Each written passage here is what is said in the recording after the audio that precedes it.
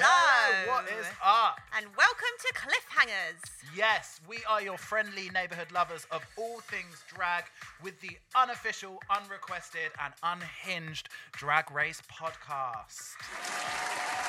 Thank you. And now, please allow me to introduce to the stage the stain you just can't budge. It's Barney! Oh, and that's right. Also in the studio today, we have, she's a medical marvel. She's the inoperable tumour. It is Lukey. Well, hello there. Give it up for the girl. We just want to say a mighty quick disclaimer about the Jada Essence Hall of Cliffhangers. Listen, we are super fans of drag in all of its forms, and we are here to uplift queer art. That's all we give a shit about. So taking a leaf out of our heroes and our mothers, the Boulet Brothers book, nobody gets to critique what your fantasy is. It doesn't matter. Yeah, our number one rule is basically the only people that should be getting laughed at is us. Yeah. Any bitch doing drag is already a star, and nothing we say is going to change or discredit that. Before we get going, can I just say... Please. I think it's because with this season, it's the first time, whether we've seen them in real life or we've just been aware of them on Instagram. This is the most amount of girls I've been aware of going in, and it just made it. I think it's the most exciting episode 1 I've ever seen. I was literally just smiling the whole time, so excited, just so cute. Maybe even the best first episode ever. I can't tell you, so just to give you some background knowledge. Oh, already going in with all the secrets. We actually watched it completely separately and haven't spoken about it until then because we wanted it all to be so fresh and so clean for you. So I actually don't know how she feels about any of this first episode, so I'm as excited as you. I may be dropping some bombs. And probably too many sound effects. Please. So I actually just want to really fucking echo that as well, because I was literally screaming. I cannot believe. Now, let's give it up to the first season girls, because they were giving you nothing but quality TV, absolutely. But I feel like obviously season one walked, so season 2 could strut. And them season 1 girls, they were giving it hard, but this season 2 is in another league. Everything about it. Upper echelon. Literally everything about it just blowing my tiny mind as soon as it started. And yeah, I was literally screaming as well.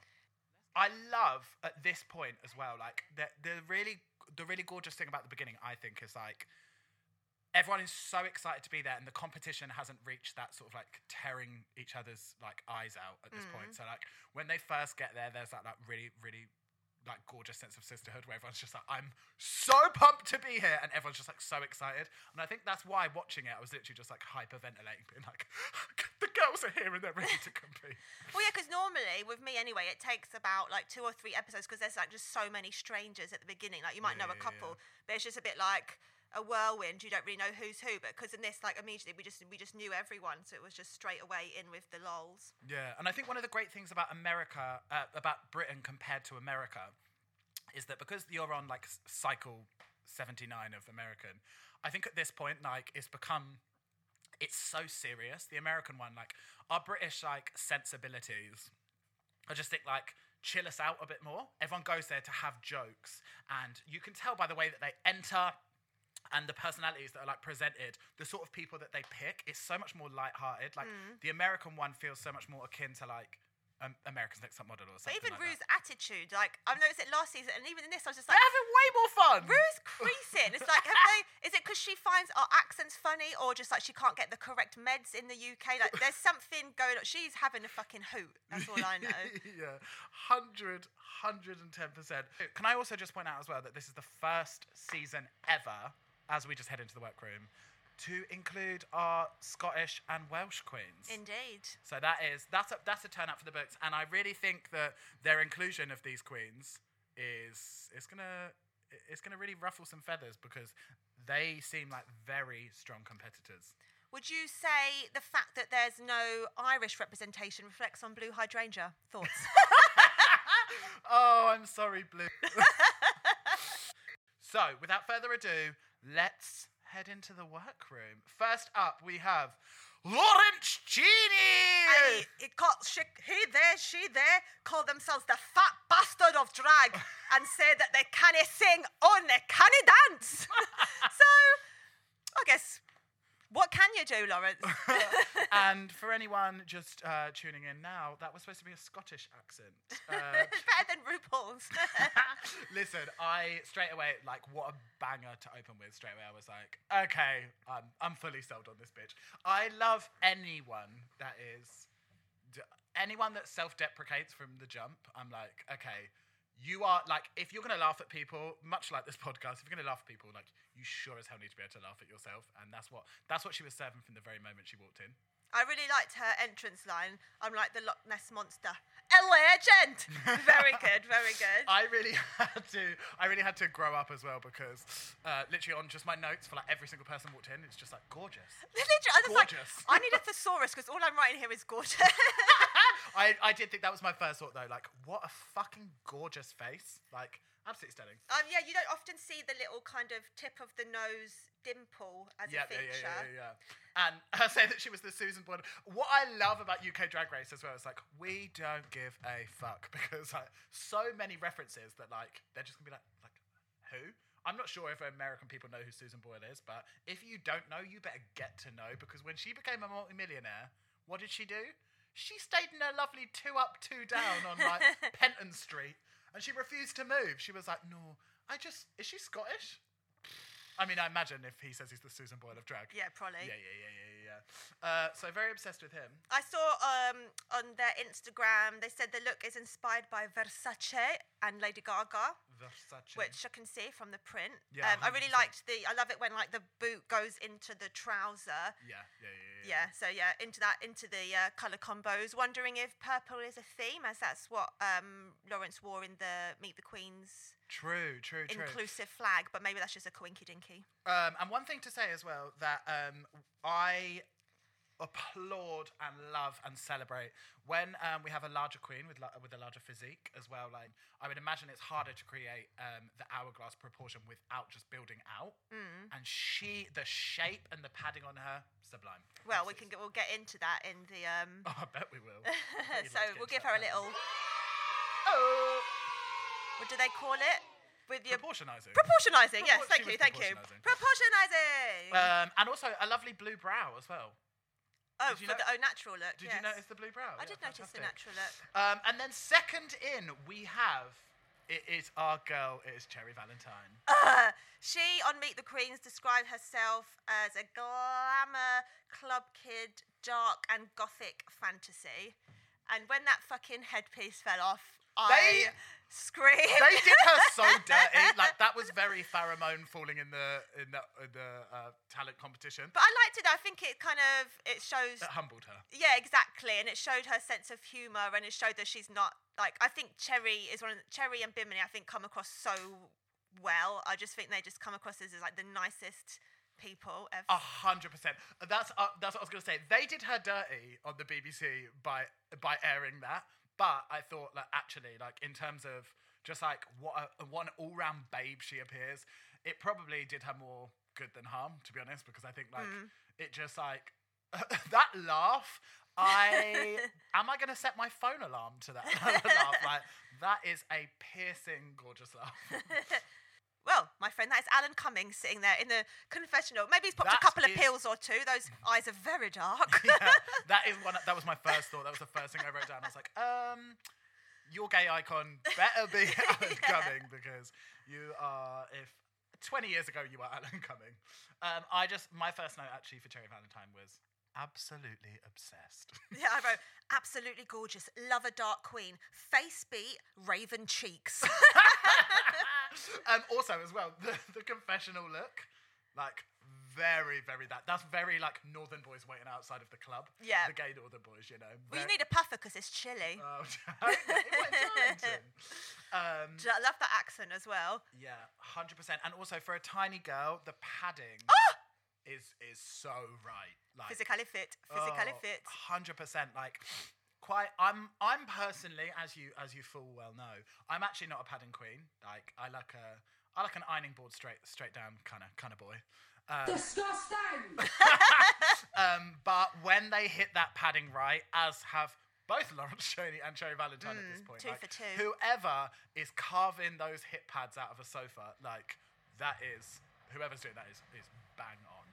And I just thought her padding was gorgeous. And that nude lip, please. Get out of town. Yeah, and she made all of that herself. Obsessed. Like, I love anything that's even a little bit like, ooh, a little bit dark. So just having like jeweled like slashes of blood. Yeah, just absolutely sick. Thought it was funny, like Lawrence coming straight in with cutting out her teeth.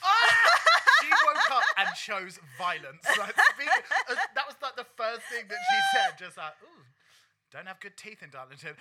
But again, reflected so well on both of them because Cherry just like roared with laughter. Yeah. And then next into the room, we have Ms. Tia Coffee. The question remains. Are you a tea or coffee girl? Tea. He says as we sip a lovely semi-sparkling white wine. So our girl Tia, she says she's all singing, all dancing, so the opposite of Laurencio. She's old school meets new school. She's got the Dave Lynn link, very end of the pier. My first thing that I wrote down was height. I didn't notice it until she was in the Nottinghamshire look. How did you not notice it? She's like 98% leg. I don't know, maybe just because she was just on her own. Like no sort of frame of reference. Yeah. She wasn't standing next to a really tall tree, so it's really hard to I quite liked the reveal joke. Just like that, the kind of noochness of it. Like, what did she say? She was like, reveal. Oh, it's not a reveal. I thought that kind of got me at first, but... So my thing is with the entrance line is that either you come in with like an absolute banger, or it's just best just like come in. If you're a look queen, I'm not saying she's a look queen. I don't think anyone would. But if like I think sometimes like if you haven't got an absolute banger of a line, just like come in and. I feel like you don't have to. I feel like a line that doesn't zing, like really, it goes down like a sack of shit. Do you know what I mean? Like I was a bit like that with the reveal because. The sort of play on reveal has been done so many times. You know, like need I remind you that in Aquaria's season, like every single queen had some gag about that they were going to do a reveal, and well, just the joke of them all at the fucking final, looking like a microwave. All looking like jacket potatoes. I based on the entrance look alone, basically just the off the rack leopard print. I wrote a thin vinegar strokes. Interesting. When she said about Kofi Annan, that cracked me up. I was like, okay, she's gonna be giving us the comedy, but also she's clearly an intelligent girl as well. She seems very pointed about East London. Oh, okay. We need to address. Listen, we're currently in East London. Yeah. If you couldn't hear, that was the overground that just went past from Haggerston Station going to Dalston Junction Station. We are born and bred East London queens. And I'm a recent arrival, but still. I wasn't even actually aware. We are both people. We have worked quite solidly in Clapham for a long time. And we weren't personally aware of this beef between specifically one place, Clapham, and East London. And listen, if there's one thing about the East London girls that I can tell you, we know how to fight. We know how to ask someone to hold our earrings. Yeah. So I feel like maybe we're being a bit oversensitive because our surroundings are the East London queens. I felt pressed. Yeah. I'm gonna lie. I felt like a panini. But I just didn't even know that this was a thing. That it was like Clapham versus East London, because it's like it's actually a very small Clapham drag scene to be taken on the whole East London scene. It's very unnecessary. Very unaware of this beef, keeping an eye on it, keeping a broken bottle in my back pocket. Yeah, I wasn't here for the beef, but here we are. And she says she's a performer queen, so I'll be interested to see when we have song and dance challenges. Like dancing challenges, and see what she brings to the stage. And now, next to the stage, we have... Bimini Bomboulash. Bimini Bomboulash. I didn't even know she had a surname. I remember, back in the day when we first when we first started Truffle Pigs. I remember that at some point on Insta she did have her full name, and then obviously when you become an icon, legend, star such as Jesus, Cher, you go by one name, Lukey, Barley. You know. Listen, if there's one thing that you're going to win me round by. It's like, oh, you're giving me the look, but then you open your mouth and you have that accent and voice. I couldn't believe it, because I've never heard her speak before, and I've just been a very long time fan of the art, fan of the visuals, but never heard the mouth on it. And honestly, I don't know, I think in my mind, just because she's so akin with like Pamela Anderson, I don't know, I never even considered a voice, but it certainly wasn't that. But never that just makes it even better. It's like a lovely mute angel. She's Ariel. Yeah, truly. And let's just break down the look, because first of all, did you or did you not clock that jewelled minge that she had? Yes, like the vagina jewels I wrote. Of course you did. And that gorgeous wig. I believe, I may need to fact check this, but I believe that all of Bimini's wigs are done by weekday. That is correct. I have previously fact checked this also. Yeah. And that wig was absolutely gorgeous. I've written, comes in looking like some kind of She-Ra warrior sex goddess. When I saw her, I was just like, she is banging He-Man. Most importantly, let's talk about the confession look. When it flipped to her in that coat and hat, I was like, yes. Is it giving Bag of Chips the reckoning slightly? Oh, okay, maybe. Did I make that up? Is she wearing a yellow fur jacket and so is Bag of Chips? Can't remember. What she wasn't wearing though is chicken feathers. Shout out to Joey J. I saw on her Instagram that she said the look was inspired by Brooke Candy, and literally as soon as I read that, it was like, the entrance look. Yeah, of course. Gorgeous. Shout out to BC. Okay, so the next person that we have in is Ginny Lemon. Fancy a slice! Now, can I be really honest with you? When I first saw the photos, I wasn't sure that Guinea was going to be for me. Guinea fowl. Guinea was going to be for me. Let's first and foremost point out what sort of drag do you love, Luki? I like pretty girls, itty bitty girls. No, I just like hot people being good at shit, basically. 100%. For me, my number one thing in drag, I don't give a fuck literally about anything else. Sure, I love the glamour, I love the fashions, but all I care about is, can you host? Can you entertain a room? Can you keep the crowd laughing, entertained? I've seen and know plenty of queens that are absolutely gorgeous and can turn a look, beautiful makeup, but that is only sort of like 11% of the job for me. I'm really hitting it with the percentages, have you noticed today? A lot of percentages. I'd like to hear some decimals and some fractions. That's a really small part of the job for me, because especially in London, like, that's gorgeous, but go be part of Fashion Week, go be part of photo shoots, but like, if I'm going to see drag, then I'm going to see a show. So I need you to be able to perform. So for me, like, the performance is like the number one thing. Definitely at the expense of the look. But I wasn't sure, if I'm honest, I wasn't sure how much Ginny was going to be for me. She won me round in about 6 seconds. Straight away, I was like, yes, this is for me. Well, she says she's the hairiest woman in drag, and that her style is improvisational comedy, down to arse. Just some down to arse working class humour. I'm down to arse. So I was the same. Like, I've seen pictures of her, and the look isn't necessarily for me, but like, if she's going for that whole wacky like TV presenter thing, she's doing the lemon thing, like, yeah, like, that's what you look like. Congratulations. Everyone that we've spoken to who's met her or watched her has been like obsessed with her. So I'm just really looking forward to seeing it, because I haven't seen it. This is the thing. All of our mates, anyone that we've worked with, like, knows her. And there's one other person that we'll get to, but Ginny Lemon is someone that literally every person I know that has worked with her or knows her is like, she is the greatest.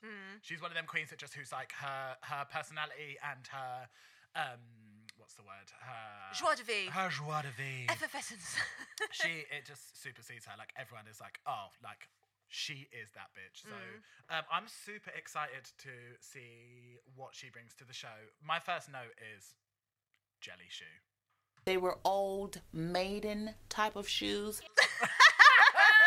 Truly, but again, this is what I love about UK Drag Race. I love that we all have like different sort of like iterations of what drag is across the world, and like you can see that so much with Thailand. Like Thai drag is so different. Oh, so gorgeous. So gorgeous. Beautiful and, gowns, beautiful gowns. Beautiful gowns. And in America, you obviously have like the pageant circuit is like such a huge thing that just it doesn't exist here. And our sort of our history of drag and our narrative is like so different. And when people say, for anyone tuning in that's across the world, when people talk about like end of the pier drag, is because like historically one of the locations that we'd have drag queens is in like seaside venues, and they would be like present for doing like bingo and things like that. And again, that was not going back to what I said earlier, that not at all about the look. Sure, they were big wig drag queens, like huge teased hard front drag queens. And if you need a hard front, please go to trufflebigwigs.co.uk. But it was always, again, about this like dark comedy, very blue, a bit blue. They haven't tried to fit the mold of like trying to squeeze UK drag into the American mold. It's like, nah. In the UK, this is what drag looks like. It's crunchy. If you look at like East London drag, sure, their balls are hanging out. No one's shaved. Like that's what drag is about for us. Like we're not. A lot of the people that are involved in drag are interested in like gender bender drag. Like it's not. They're not trying to come for you for the beauty, for the padge. I just want to put on a goddamn show. Yeah, exactly. I just want to throw in a couple of lucite pleasers and have a mad one. Make my heels clack. Thank you very much. Anyway. Next up we have is Ms. Ellie Diamond. She says she has given us fierce looks, amazing performance, and a fart or two, but you saw what happened to fucking Rock'em Sakura. Yeah.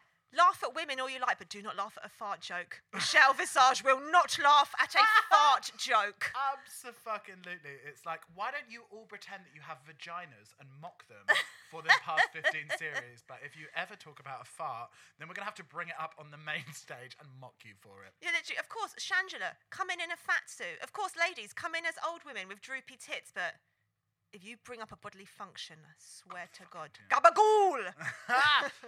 I also just need to point out at this very early stage that I would die for Ellie Diamond's face. I honestly can't. She does all her own hair and costumes and mushrooms. She probably does a lot of mushrooms. And she's doing it for the baby queens. And the fact that she is a baby queen, her and Cherry as well, it's just like absolutely ridiculous. I've been doing my own makeup for 89 years now, and I can't make myself look that cute. Absolutely. I just wrote the beat is sensational, angelic, and then I wrote strawberry shortcake cutie pie dream angel. I mean, you heard it here first. One thing to win me round straight away is just like humility. She seems so humble as well. Like, for someone that has such a gorgeous angel face, she was just. I love when queens come in and they're excited to be there. Like it's just that for me is like that's something that's like really soaks through the TV and you're like, okay, I'm happy you're here, you're happy you're here, we're all happy. But speaking of faces, you see Lawrence's face when she walked in. Ooh, chilly. The Scottish drummer of it all. I don't know if there's some kind of backstory here or just general jealousy, but we need to unearth what this beef is or what this tension is. I don't think there is beef. I think that for the first year that they're including like Scottish queens and stuff, I think because Lawrence Chaney was the first in, she was like, maybe I'm the only one. Also, maybe because it's like you asked me how to get into drag and now you're in here with me and excuse me, your face is absolutely beautiful. Yeah, maybe. I mean, but then I didn't feel shade at all from Lawrence. I felt like maybe she was a bit like there was shit going on. Well, yeah, not necessarily she was shade. Gobsmacked, like, oh damn. But I wouldn't necessarily say that I felt shade. Oh damn. Yeah, you know when someone comes into the workroom and just straight away you're like, okay, she's gonna be rocking my shit the whole time. Yeah. One thing I will say. Say it. As a groundbreaking pioneer of chaps, I'm a bit concerned. Can I just say, aside from the very, very hardcore work that Christina Aguilera did in the Dirty video, like Miss Lukey Luck of Rebel Bingo fame, she has really been rocking a chap on the main stage for quite some time. Like I'm gonna say 8 years ago. Wow, I don't think it was that much. because we're only 13 ourselves. But anyway, this new kind of bastardization of the chap. Like in this, so she's now wearing like a maxi skirt with just a like little peekaboo puss at the front. Well, I would like to embarrass you on a public stage because actually that silhouette is a vintage look and it's actually often used in burlesque, which Lukey Luck of Femme Fatale fame is actually an ex-burlesque dancer, so I'm surprised. It's still a bastardization of the chaps. But I thought, I'm going to start making a little count of how many of these, because these weird new fake chaps that's coming. And also, when you're padding so hard as well, what cracks me up every time that anyone ever wears chaps is when your padding is on point. Like, obviously, your widest point is going to be your hips. So they've got, like, chaps, and then just, like, it looks like they're just, like, these gigantic hips are spilling out the sides of them. Just like these 2 apples on like lollipops. Yeah, it's very, very gorgeous. All right, so now I guess we're going to go, sister. Oh, I love you, sister. Oh, right, listen, straight away, first of all, I will get on to what happens at the end, but Can I just say, first of all, that her signature move is to look gorgeous and sometimes bored, and I'm into that. Yeah, very that. I'm actually very bored right now, so, but gorgeous. What's the opposite of bored? I don't think I've ever felt that. Gorgeous. Sister, great opening line. Like, listen, you're going to hit me with the Titanic reference straight away. I had to fucking Google it. I didn't know. What? So it's like, well, I don't know what the fuss is about. It doesn't look any bigger than the Mauritania. So is it from Titanic the film? Yeah, that's what Kate Winslet says when she sees the Titanic. She's like, it doesn't look any bigger than the Mauritania. Like, what a fantastic reference. I've only seen Titanic once, like when it came out. Listen, if not you're in the basic, cinema. maybe you didn't get it, but that's if really, you're basic, you probably love Titanic. But yeah, I literally had to Google it. It's like an old boat that sailed from Liverpool to New York and got sold and broken up. You had to Google the Titanic? No, the Mauritania. Oh. In 1935. I was like, and I still don't get it, but I don't care because I absolutely love her and I love the makeup.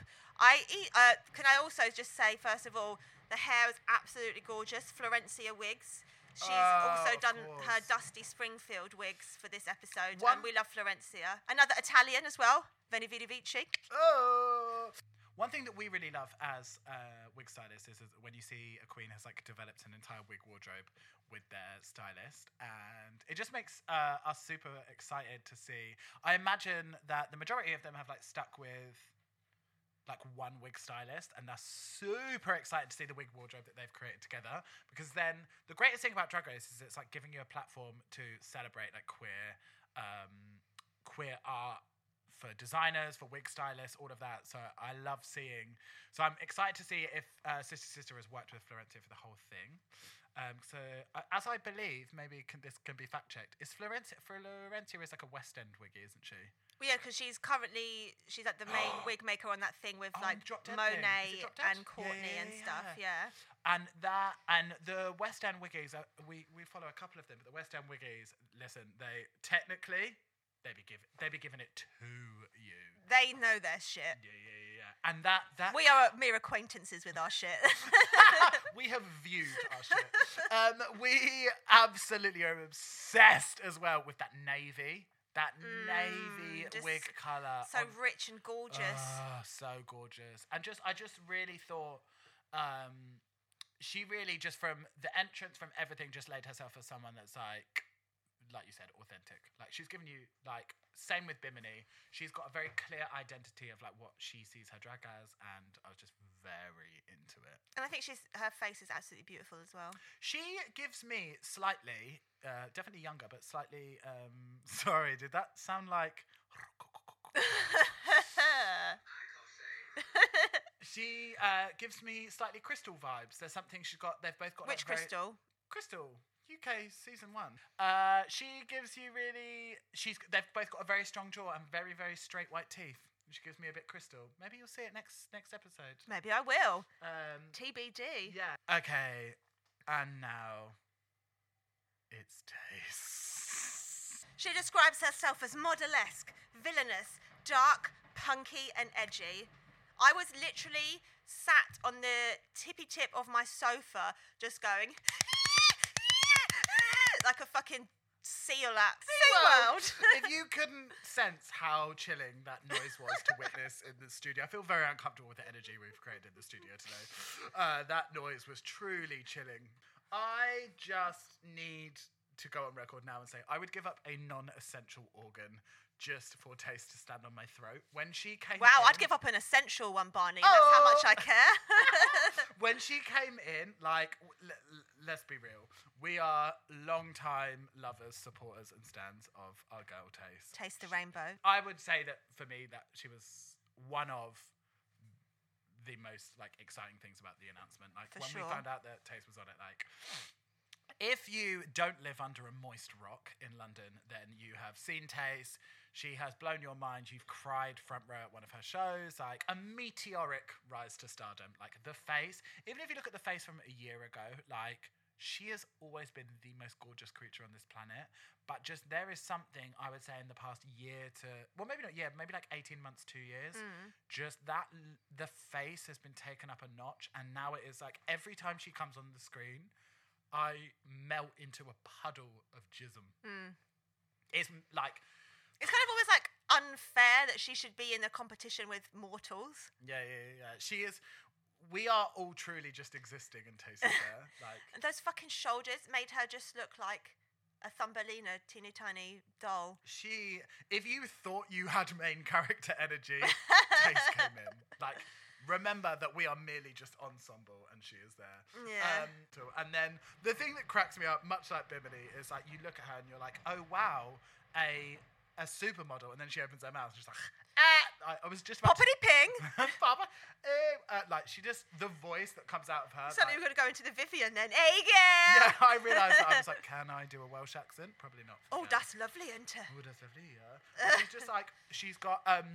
just the softest, sweetest voice. If you haven't noticed, we are all masturbating in the studio as we talk about Taste, just because we are obsessed with her. And someone that gorgeous shouldn't also just be that cute, like that sweet. And she, as I mentioned before with Ginny Lemon, like you scour the lands of London. Scour them. I mean, maybe don't go to Clapham because apparently there's big, but scour the lands of London and please try and find me one person that has a single bad word to say about Taste. Every single queen that we've ever been involved with is like, Taste is the sweetest angel on this earth. I believe she's AP hair. I mean, obviously, it's a human hair bundle. She's given you sort of, I would say, 42 to 46 inch of Remy Virgin human hair. That's my there we guess. go. Just absolutely gorgeous. And then next into the studio was Ms. Joe Black. Ms. Joe Black, the cabaret queen of Brighton. What I love about Joe Black is you cannot fuck with that sense of grandiose. Well, because she never used to be full drag. It used to be very kind of like gender fuck, very kind of like a man in a lovely face of makeup. But yeah, I guess that was a very long time ago, so she's kind of developed now. But honestly, you can't tell her nothing about that face. She looks like fucking sexy Zoltar out of Big, just like gorgeous, like vintage. For anyone that's not a Disney gay, you might not understand that reference. You don't know what a Disney gay doesn't know what Big is. What? Big, the Tom Hanks film where he wishes. I thought you meant Up. Sure. Sorry, that's how much of a Disney gay I am. But I also would argue that maybe Big's a Disney film. Excuse me. But I wouldn't know because I'm not Disney gay. So. But yeah, she just looks like literal like a kind of like illustration from the 30s of like a fortune teller. She's giving you the most gorgeous sort of like. She's giving you like Barnum Circus / Urte / like she just her references are so damn on point. Like she has such a clear narrative and trajectory of like what her drag looks like, and anything that is involved in this competition is going to be put into what the identity of her drag is, but it's not going to change what her drag looks like. Oh, for sure. I mean? Yeah, that's just like a chrysalis that will not budge. Sure. A chrysalis that will not budge. Yeah, but very into Joe Black. Now, Ms. Veronica Green. Now, I know you're going to have things to say about Ms. Veronica Green because when she walks in and serves you 80s prom princess that she made in her bedroom, I know you're going to have things to say, Lukey. Hit it. The first thing I have to say is that in her confessional look, it made me think of Cracker in her original season, and which immediately makes me warm to her as a person because, as Barney knows, I can get deeply obsessed with the Queen sometimes. I thought I was in love with Jinx in her season. In Shay's original season, I felt like we are soulmates and no one can take that away from us. Could I just please slip in here? Yes. When we were in New York and we went to see Cracker, this was deep in her juicy obsession with Miss Cracker when she was on her season. And this was before Aquaria had won. I'm sorry. Spoiler, Aquaria wins. Spoiler alert! We went to see Miss Cracker was it Industry Bar in New York? Yeah, in Hell's Kitchen. And she, so this was like mid her season, and Lukey, even though everyone was sat down watching the show, Lukey was like on her knees in front of the stage, like crying the whole time that Cracker was performing, just sobbing, just getting photos, just like, it was chilling. We got there so early because we didn't want to miss it, and it was like happy hour. We were just drinking, what were we drinking, like mojitos or something. Something with like booze in it. 50 cocktails later, I'm literally there. Like, not even sobbing, just like continual rivers of tears running down my eyes. So there was the Cracker obsession. More recently, I've now started having dreams where I'm fancying Gottmik. So it's like, I'm deeply affected by this. So basically, to get to the point, I have an immediate soft spot for Veronica Green from the confessional, because I just think So hide your kids, hide your wife, because she's going to be trying to fuck Veronica No, Green. it's not sexual. It's just, it wasn't sexual with Cracker. It wasn't not sexual, though. It wasn't sexual with Cracker. She gives me very, very much horny theatre kid, Veronica Green. That when it flipped, where she was like, I go from Gollum to gorgeous, I was like, well, damn bitch. There is no lies told here today. But I just feel like she's the one, well, actually Lawrence as well. I worry about their mental health. Because everyone else seems very confident, but she kind of seems like, from her confessionals, like as if she's like, the way she talks about everyone's kind of like she's a fan in a room of drag queens, where everyone else is kind of like, yeah, whatever. She's just kind of like, oh my God, she seems very much very sure. Green. She's just, Veronica Green. Speaking of confidence, next up into the room is Asttina Mantella. She says she's the body queen. No tucking, no shaving, and no flaws that she can think of. Rude. I screamed at that. What an entrance line. Rude. Can I just say as well, when they first did the close-up of the face, like, I have been very lucky enough to have seen that face very, very close up. And she is absolutely gorgeous. She's really one of them queens as well that, like, this is it blows the tiny mind. Like, she is, I don't really think there's that much transformation between her as a boy and her as a girl. No, she's barely got like a lick of eyeliner and a... She's just gorgeous boy, gorgeous girl. And yeah, just like when they did that first close up, I was like, damn bitch.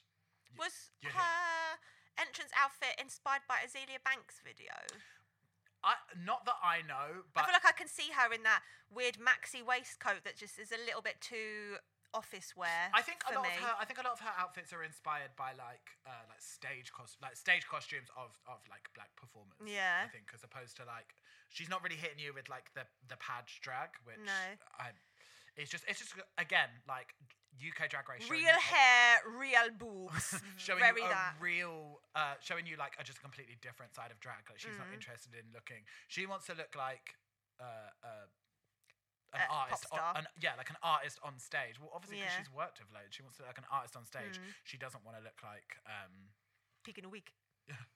Wow, the tone seems very pointed. That seems really like a personal attack. But yeah, I just wrote very cute, very confident. Very confident. Very confident. Listen, know that you're a star and let the whole world catch up. That's my tea. What I felt for her is like this like tenacious energy that she's like, I'm here to win. I know that energy. I get where she's coming from. That she's just like, I'm not here to, she ain't here to make friends. She got enough friends. I ain't here to make friends. She's like, I'm here to kill it. Yeah. And also that nude lip. Are you mad? The nude lip. Fantastic. You're obsessed with a nude lip. I really am. And I didn't think I was, but I just felt like it kept on hitting me so hard in the gut so often in these entrances. I was like, damn, the nude lip. That's really it, isn't it? And also like, how did you feel about the look? Because I felt like it was giving me sort of like severe pilgrim, like pilgrim. Yeah. I thought she was just like robe fantasy. What can I wear to the office, which will then translate into the office party this evening? The amount of times maxi waistcoat. The amount of times I said infinite Arsenal as well. I was like, is no one going to pick up on this joke? But sure, whatever. The confidence was on 10. The look was there. Well, she says, yeah, like you said, like she's not ever going to come in like a stage costume, like a showstopper, razzle dazzle costume. She's a real girl, and that's what we need to judge her from. Not that we're judging her, but that's what we need to talk about her from. Yeah. Next in, we have A'Whora. She's shady, she's a lady, and she's an absolute pig. So obviously, we are on side. Okay, now we don't play favourites here at Cliffhangers, but... If you're from East London, we probably like you the most. A'Whora. Oh my God, first of all, that stomp heard around the world. Like, never. I'm glad she said she was a pig, because she really fucking stomped in there, didn't she? And I saw on her Insta that the reason she did Dorothy is because this is her embarking on a new exciting journey on her own, so that's why she's just as Dorothy. And I also saw on Insta that apparently, like, her whole, like, childhood house, like, her whole family house, they've got all of this, like, Wizard of Oz memorabilia. Like, it's, like, a family, like, obsession. Like, all this amazing stuff.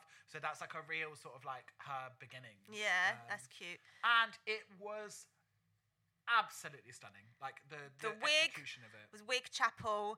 Delicious, gorgeous. The fucking boots. I remember I used to have some like ruby slippers. Well, like little. They're from I believe Shelley's.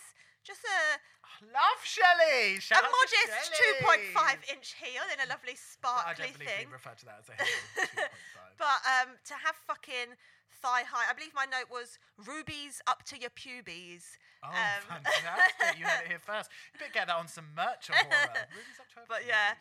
Absolutely stunning. I loved the shirt as well. Yeah. Thought that was real sick. And I believe as well, her and her mum, the thing I love about A'Whora is, again, like with Ellie Diamond, but in like a completely different direction. A'Whora is a fashion designer. So like her entire sort of beginnings are in fashion, it was in construction. She obviously knows her way around a silhouette. Like, the thing I loved about it was such a smart take on Dorothy, because obviously Dorothy, like, that's a period look. That's giving you fun on the farm gingham. But she was like milkmaid boringness. But I imagine as well from we have worked with A'Whora, and she has a very clear vision of what she wants. And I imagine with that Wig Chapel, like she could have just gone with like a cute vintage look, but it wasn't. Like, it was almost referencing like a more 60s silhouette, and it was just everything about it was fucking gorgeous, and it felt so current. And when she forgot her little doggy. What's it called? Toto. Forgot her doggy. Yeah, she like threw it in the air, and she's like, "Oh shit, my dog!" and she had to go back and get him. Yeah, of course, yeah. And obsessed with her confessionals as well. Just think she comes across so cute. Yeah, just such a sweet angel, and I just think that like she's someone that's from the first episode. She's someone that seems to me like she can tread well the path of. She'd be giving it to you. Let's be real. Like, she's obviously going to come at you with the honesty. Like, she'd be giving you some real opinions. But also, like, you can tell that the heart's there. Yeah, like, for sure. Straight away, Tart with a heart. Start with an heart. And yeah, I was just very, very into the girls. And to be honest, you heard it here first. None of the girls are doing it like A'Whora. That's what I said. And then again, just to solidify my suspicions I'm going to say it's the production team making Tia have a bitch edit rather than her being a bitch. But just come in with the ag. Like, they're really trying to cement her as just like that she hates East London and everyone from East London. Yeah. She's like, yeah, I've never met A'Whora, but from what I've heard, like, if you can't say anything nice, don't say anything at all. It's like, so you've never met her, but you're ready to like call her out and say she's nasty. Wow. And also, I believe your name is being mentioned in rooms that you haven't even entered yet. Wow, that's something, isn't it?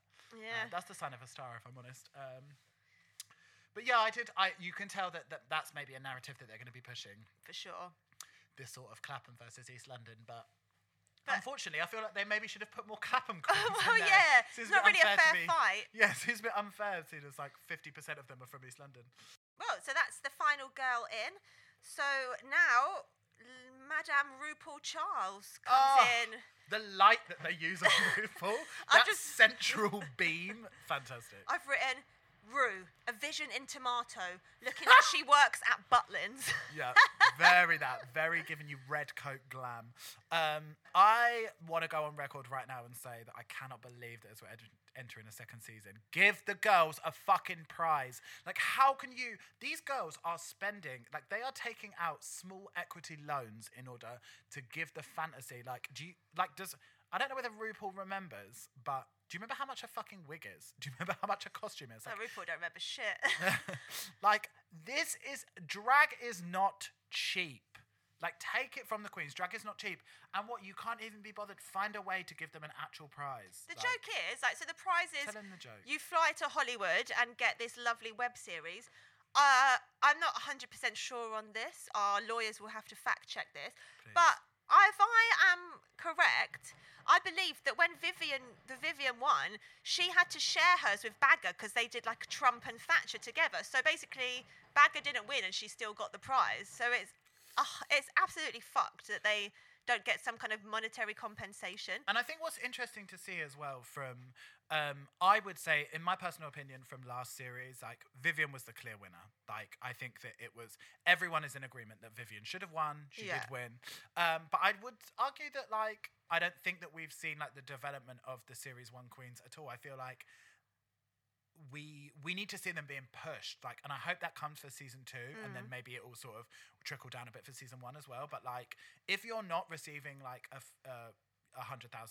or whatever as a prize, which is basically just going to pay back a fifth of the money that you spent to be on Drag Race. So if you're not getting a monetary prize, then I think that they need to be pushing them in the way of like sponsorship deals and getting them on the telly. And do you know what I mean? Like, I feel like we haven't seen enough of the girls, but maybe that will come because the standard is so high in the second series. Maybe hopefully that will come with the second series. I feel like when the last season finished, I saw kind of like Bagger and Vivienne doing the rounds a little bit, like on kind of like Big Netflix. Fat Quiz of the Year and just things like that when they need celebrities. And Cheryl had like a campaign with Virgin Atlantic or something, I think. True. But yeah, like, I just want it. I want it more. They are.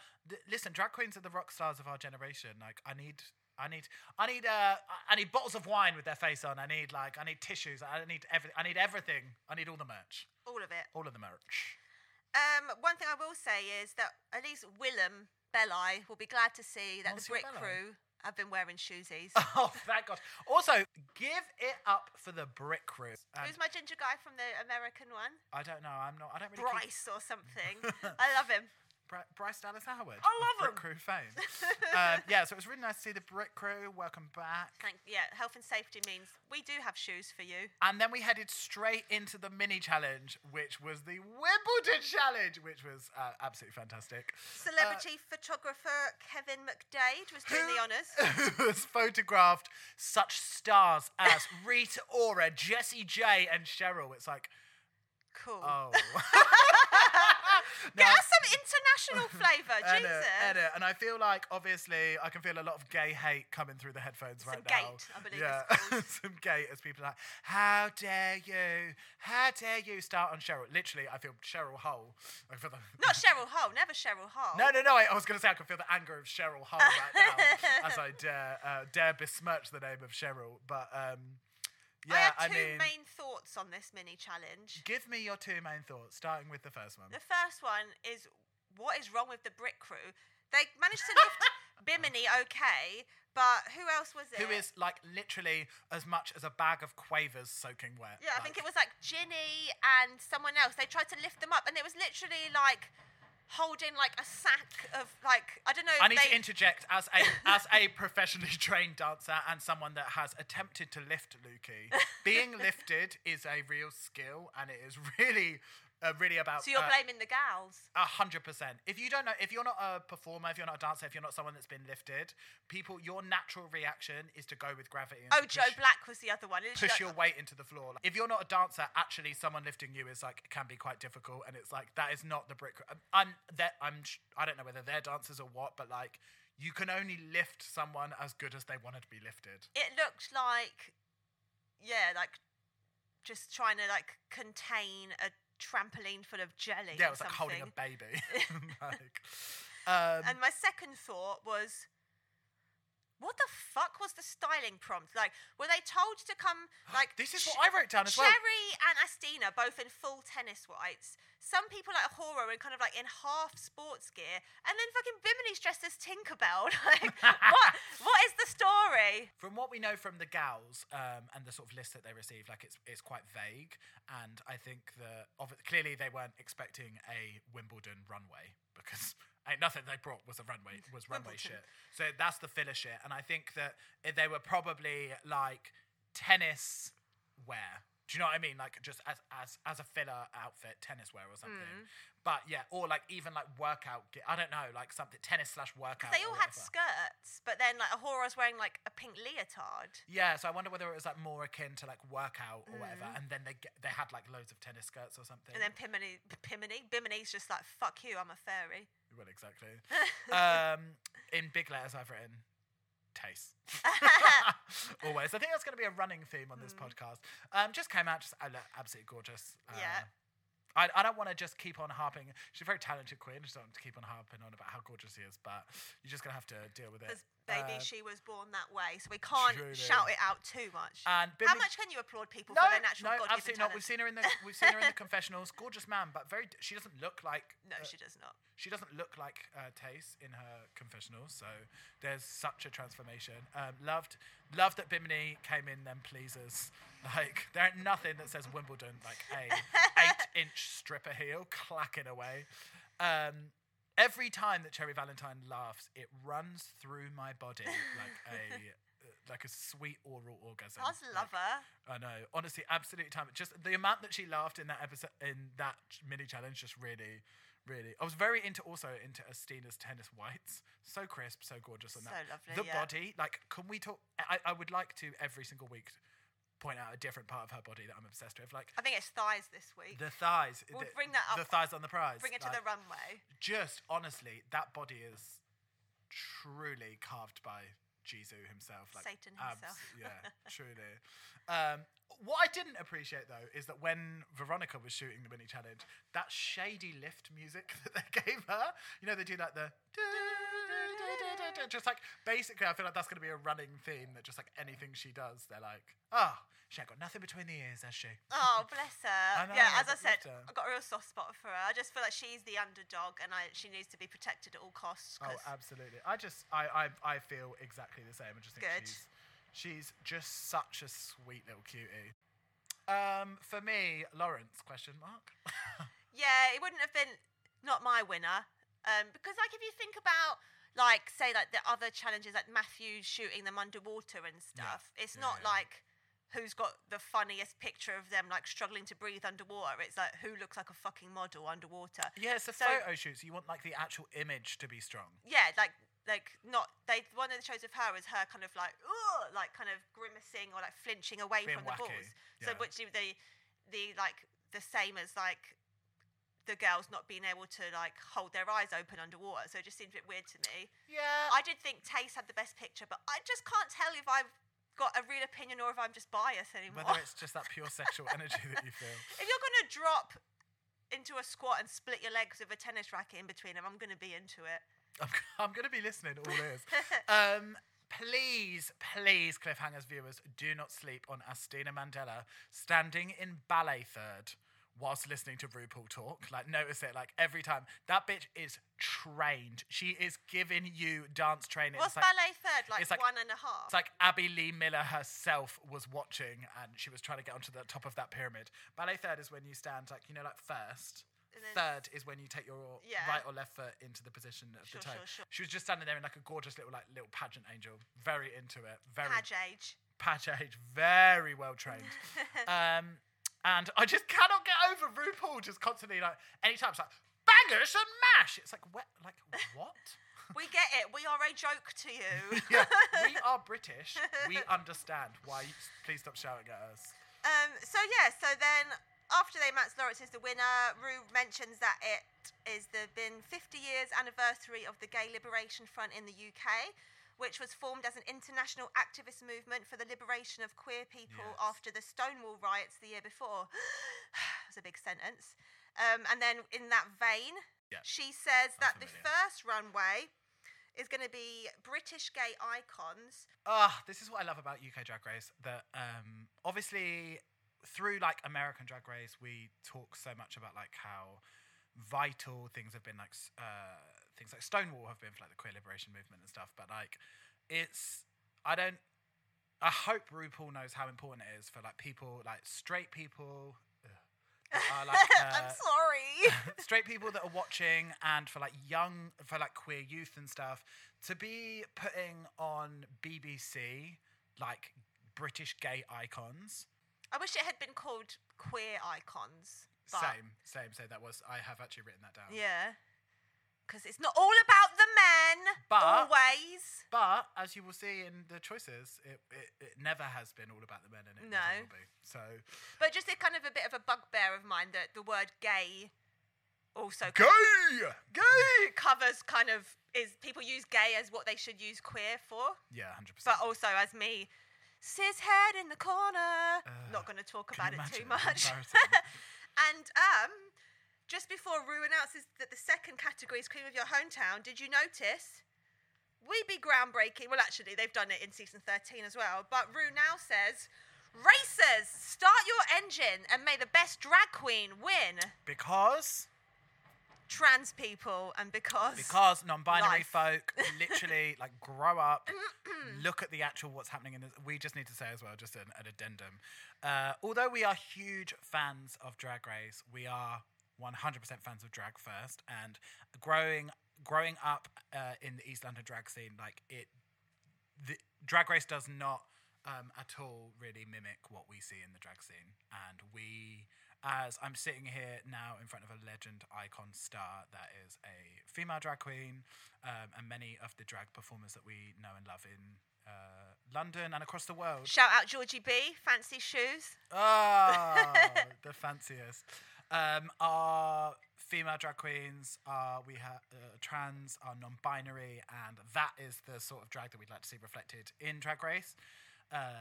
So it is a step, but I don't really feel like we should be celebrating literally just the bare minimum.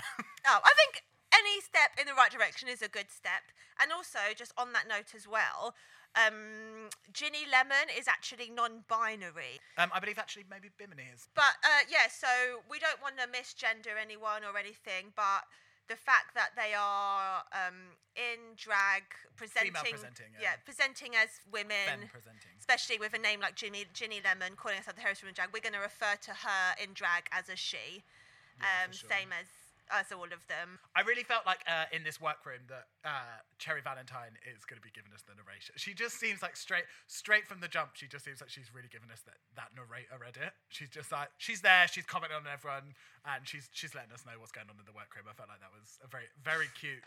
My first thought is, fucking damn, Daniel, back at it again with Tia being shady. What did she say? Well, she was like, to Veronica, oh look, you've gone from Kylie to Jason Donovan, and then Veronica like covered up her receding hairline. So I was very confused because Jason is a little bit receding, but I don't think of him as like known to be bald or like known to have bad hair. And secondly, aren't they all going from Kylie to Jason? Like, isn't that the whole point of them de-dragging? I don't understand why. One of the best things about drag is the transformation, is feeling like, I can feel like an absolute shit pig before, but like, as long as you feel the fantasy afterwards, it's like, it's like, it's the art of transformation. Well, and that's another thing I was going to say when I mentioned earlier that maybe Lawrence, I thought it was very sad and very relatable that like he didn't want to take his makeup off, or they didn't want to take their makeup off, because like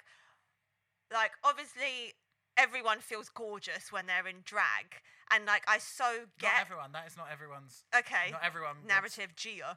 That is not my narrative. But okay, well, speaking for myself, then like I 100% get that. Like when I've like all up in the gauge that I feel like absolutely gorgeous, and then like sometimes it's just like it is just a bit depressing to take it off and just be like, oh, I'm just me again. And I just thought it was really sad to like see Lawrence say that, but I just hope that the kind of like sisterhood and stuff will help them get through this. I'm saying them because this is a drag queen with a male name. Sure. I thought that hit hard, and this is another thing. This is why Drag Race UK is so brilliant, because they do ease up on the I think maybe it's something to do with not having a money prize. Like they can ease up on the competitive aspect of it a bit, but just like from the jump, like there is sisterhood. Do you know what I mean? Like straight away people were like, I get it. Like that is fucking relatable content. Like sometimes you come out of this fantasy where people are like, look at her, like absolutely gorgeous being, and then you take it off and you're like, okay, wow, like I'm back to little old me again. Yeah, and especially as well, like because drag is so performative and you're like literally you are putting on an entire new skin, hair, teeth, nails, like everything, like sometimes when you strip it back, like that's your reality, that's your like that is so normative, so like it just doesn't feel glam in the way that you get to be through drag or something. So I just thought that what was so nice is that there were so many different times in this episode where they just really showed that like drag is about sisterhood. And I want to not say when we say sisterhood, that is not CIS. Like like that is the global queer family that every queer person belongs to. For sure. And I think a really good example of that is like think of when Gia and Trinity both wanted to be Caitlyn Jenner, and it was like a whole beef. And this, when you see, it's like, oh, like two people that want to be Naomi Campbell, and it actually becomes a talking point for like the whole nation. Like so much, I've seen so much stuff like on the BBC, like since this and stuff. Like it's crazy that there aren't more like UK black gay icons. Oh my god, 100%. And the fact that this was turned into like a discussion that then became like a talking point that became like really positive is just so cute for us, rather than it just being fucking bitchy beef as usual.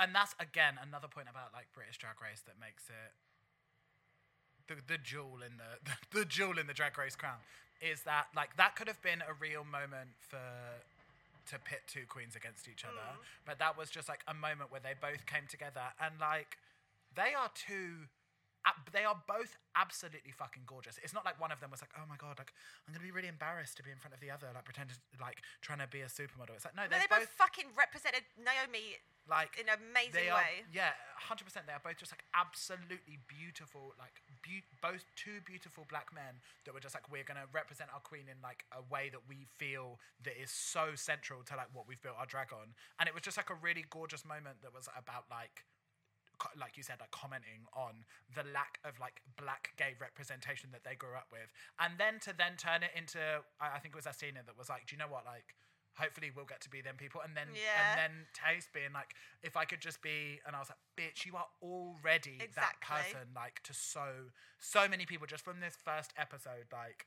that. I thought that was such a nice moment of the show. And as a sidebar, if anyone is listening to this, go and follow UK Black Pride on Instagram and Twitter. That's their handle on both of them. Although it is a shame that our fantastic Taste was not the honourable Dame Shirley Bassey. I saw so much of that on Twitter. People like up in arms being like, come on, you should have been Shirley Bassey. But listen, if that... Because that would have been a look. But she's not a gay icon. What? Shirley Bassey? You better back the fuck up. I refuse. You better check up from the neck up. No, what I mean by that is like Shirley Bassey is a diva. She is that bitch. But she for me exists in an upper echelon of I see black gay icons as like the people that inspired you as you were growing up, and she wasn't present as I was growing up. Do you know what I mean? So like I feel like you can so clearly tell by Taste's aesthetic that she has informed her drag persona, and I thought that's what it was about. More people that have inspired you as like a young person, a young queer person growing up, and I feel like Shirley Bassey is like maybe just a bit outside of that. I don't know, but I did see a lot of that on the tweets. A lot of that on the tweets. I thought it was super cute about Ahura fangirling on Joe Black, because like, oh my god, I love it when they like know each other from outside and they're like, oh my god, you've been such a huge. Because I think it is obviously I've been out of the Burley cabaret scene for a good while now, but like, and you chose to get your boobs done after you left that scene. I know, ridiculous. Yeah. You could get a lot more swang on those long dangles on the pendulums. Yeah. But yeah, I thought it was like such a big deal that Joe Black was in there, because it is like, I guess, it is a bit more of the vaudeville Jinx Monsoony side, but like there's rarely any of that shown in Drag Race, and we haven't seen any of it in UK Drag Race yet, and he's like such a like well-known figurehead of the scene. Yeah, so not just in drag but in cabaret, and that's like he's like really straddling so many sort of different like performance spheres. Yeah. So that was super cute to see Ahura I love him. that, but also she's a girl's girl. You hit that shade rattle because I think Ahura is in her young 20s, and for Ahura to have been going to the shows when she was a young. Why is Miss Shade not before working? she started drag? The maths ain't mathing, Joe. It's not added up, I'm sorry. Also, in one of my notes, I've got Bimini, Mel C, ? Just because she was hitting that Lux sportswear in her boy drag. And I just am obsessed with her. But we're going to take a short commercial break now. And then after that, we're going to be heading onto the runway to talk about the looks. So let's take it over to our sponsors. All right there, mate. You look like you could do with some help on your barnet. You should come on down to Truffle Pig Wigs. We got long wigs, short wigs, straight wigs, curly wigs, big wigs, small wigs, anything you want wigs. That's right. Go to trufflepigwigs.co.uk and use code CLIFFHANGERS. That's CLIFFHANGERS for 15% off your next order. We here at Truffle Pigs and Cliffhangers really just want to boost the importance of a queer family and what that means to queer people in London and in the world. And we are turning our sights this week to our beloved Queer Pleasure Palace, Dawson Superstore. Now, they need your help. They have started a Patreon, so they're going to need you to head over to their Instagram so that you can join their Patreon and give them a boost, give them the support that they need. It starts for as low as £5 a month, and that's to help support an independently run queer venue during the COVID crisis. You will also get your name on the Dawson Superstore website Hall of Fame. Now, there is different sort of levels. There's the Mimosa, the Pornstar Martini, the Prosecco, going anywhere from £5 to, I believe it's £100. And you will get a shout out on that wall of fame. Now, we all know how important it can be to keep the energy of queer venues alive. So please head over to @DSuperstore, that's their Instagram, @DSuperstore, for Dawson Superstore's Instagram, and go check out their Patreon and go help queer venues in East London alive. Welcome back, babies and babies. This is Cliffhangers with Truffle Pig Wigs. So our first introduction to RuPaul. Can we talk about these rainbow plates? Absolutely. Oh, it's stunning. I wasn't featuring it. You weren't featuring it. No. Do you know what? As an upwardly mobile queer male, I just anything rainbow, I'm like, wear it to Pride. I don't give a fuck. Like, you could literally be in like a rainbow smock, and I'm like, I'm fucking here for it. It's a bit on Don Linné. Oh, a bit Don Linné for you. Oui. Oh, please. Sorry, if you could just stop wearing rainbow stuff because it makes the straight people feel uncomfortable. As usual, Michelle looks absolutely fucking gorgeous. I doubt this is his vintage touch doing her hair since it's in England, but it still looked absolutely beautiful, I thought. She just, honestly, she ages like a fine Merlot. Think of her back in the day with those just like... Oh my God, the titties like, sitting up by her ears. And just like those like ridiculous the like... plaque necklaces. Yeah! Yeah, just like dom top. We get it. You've been near gay people, Stop Michelle. stealing my drag name. Yeah, like, get over yourself. But yeah, she just looks absolute. That was like my first note. Just like fucking stunning. Especially... Sorry, this is different, but in season 13 with that fucking grey streak, sensational. Love to see Graham.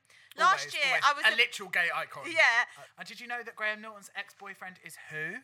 Who? Tina Burner. No. He dated Tina Burner. Really? Yeah, the hot goss. Tina Burner. They dated for quite a long time. Really? Yeah, I know. Very weird. As I live and breathe, Elizabeth Hurley. Can you believe? Oh, as a judge. I didn't know she was going to be so funny. So funny. It's like she had put on Rue's earpiece by mistake because she's coming with all the fucking one-liners. Rue ain't saying shit. Yeah. Especially 10 points for, do I make you horny, baby? To self-reference. And she's honestly... So meta. And the fact that she was like, well, we'll get to that, but like standing up for Bimini and stuff like, you're being too harsh. I just absolutely loved her. Aging gracefully. Obviously, she's got a bit of the bow, but not too much that she looks like a psycho. Not. Just like absolutely What a British icon. Yeah, very, very well placed work on her face. Absolutely gorgeous. And also, if I could ask you to move over to Instagram, follow not only Liz Hurley, but also follow her absolutely gorgeous son, who we are obsessed with. Oh my God, no wonder she's so into drag, because the face on that girl, gorgeous. And just an important moment to point out that although Liz Hurley is absolutely gorgeous, she is a Tory. Wow. Yeah. So, what we're going to do for the runway, we are going to be awarding truffles out of 10. So, that's obviously 1 truffle if the outfit ain't really hitting for us, but 10 truffles if for some giant leap of mankind it is really ticking all of our boxes. Just because we're truffle pigwigs, just in case you've forgotten. Yeah.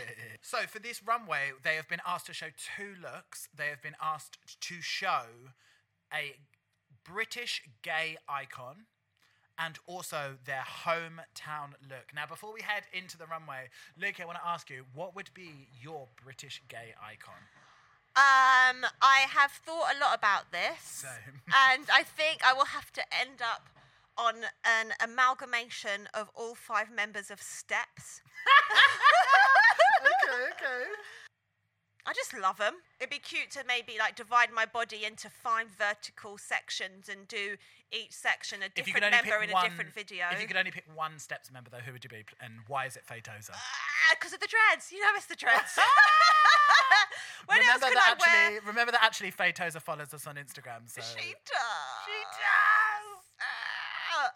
Yeah. And what about you, Bunny?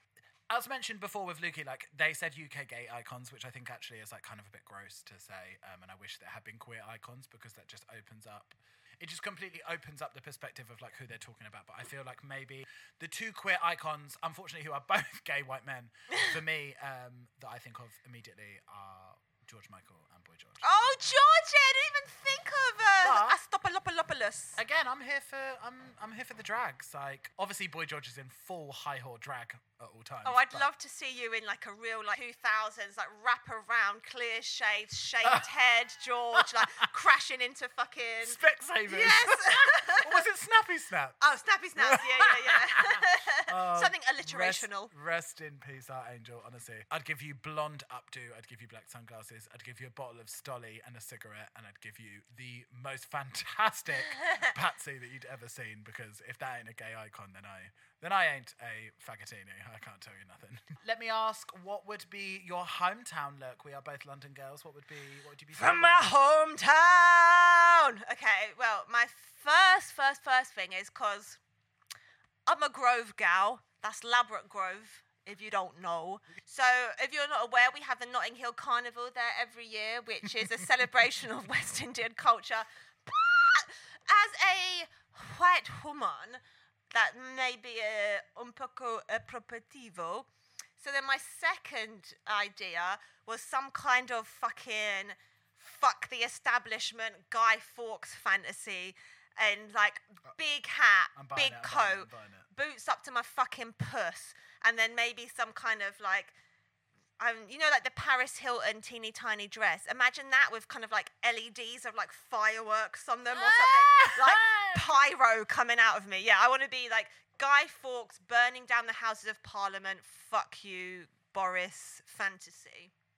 For my hometown look, I would definitely go like straight up 80s Camden punk. I'd want to be giving you sort of Susie Sue. I'd want to be giving you the slits, like just like down the lock. The only thing when I was thinking about this though is I was like, costumey, but whatever, fuck them.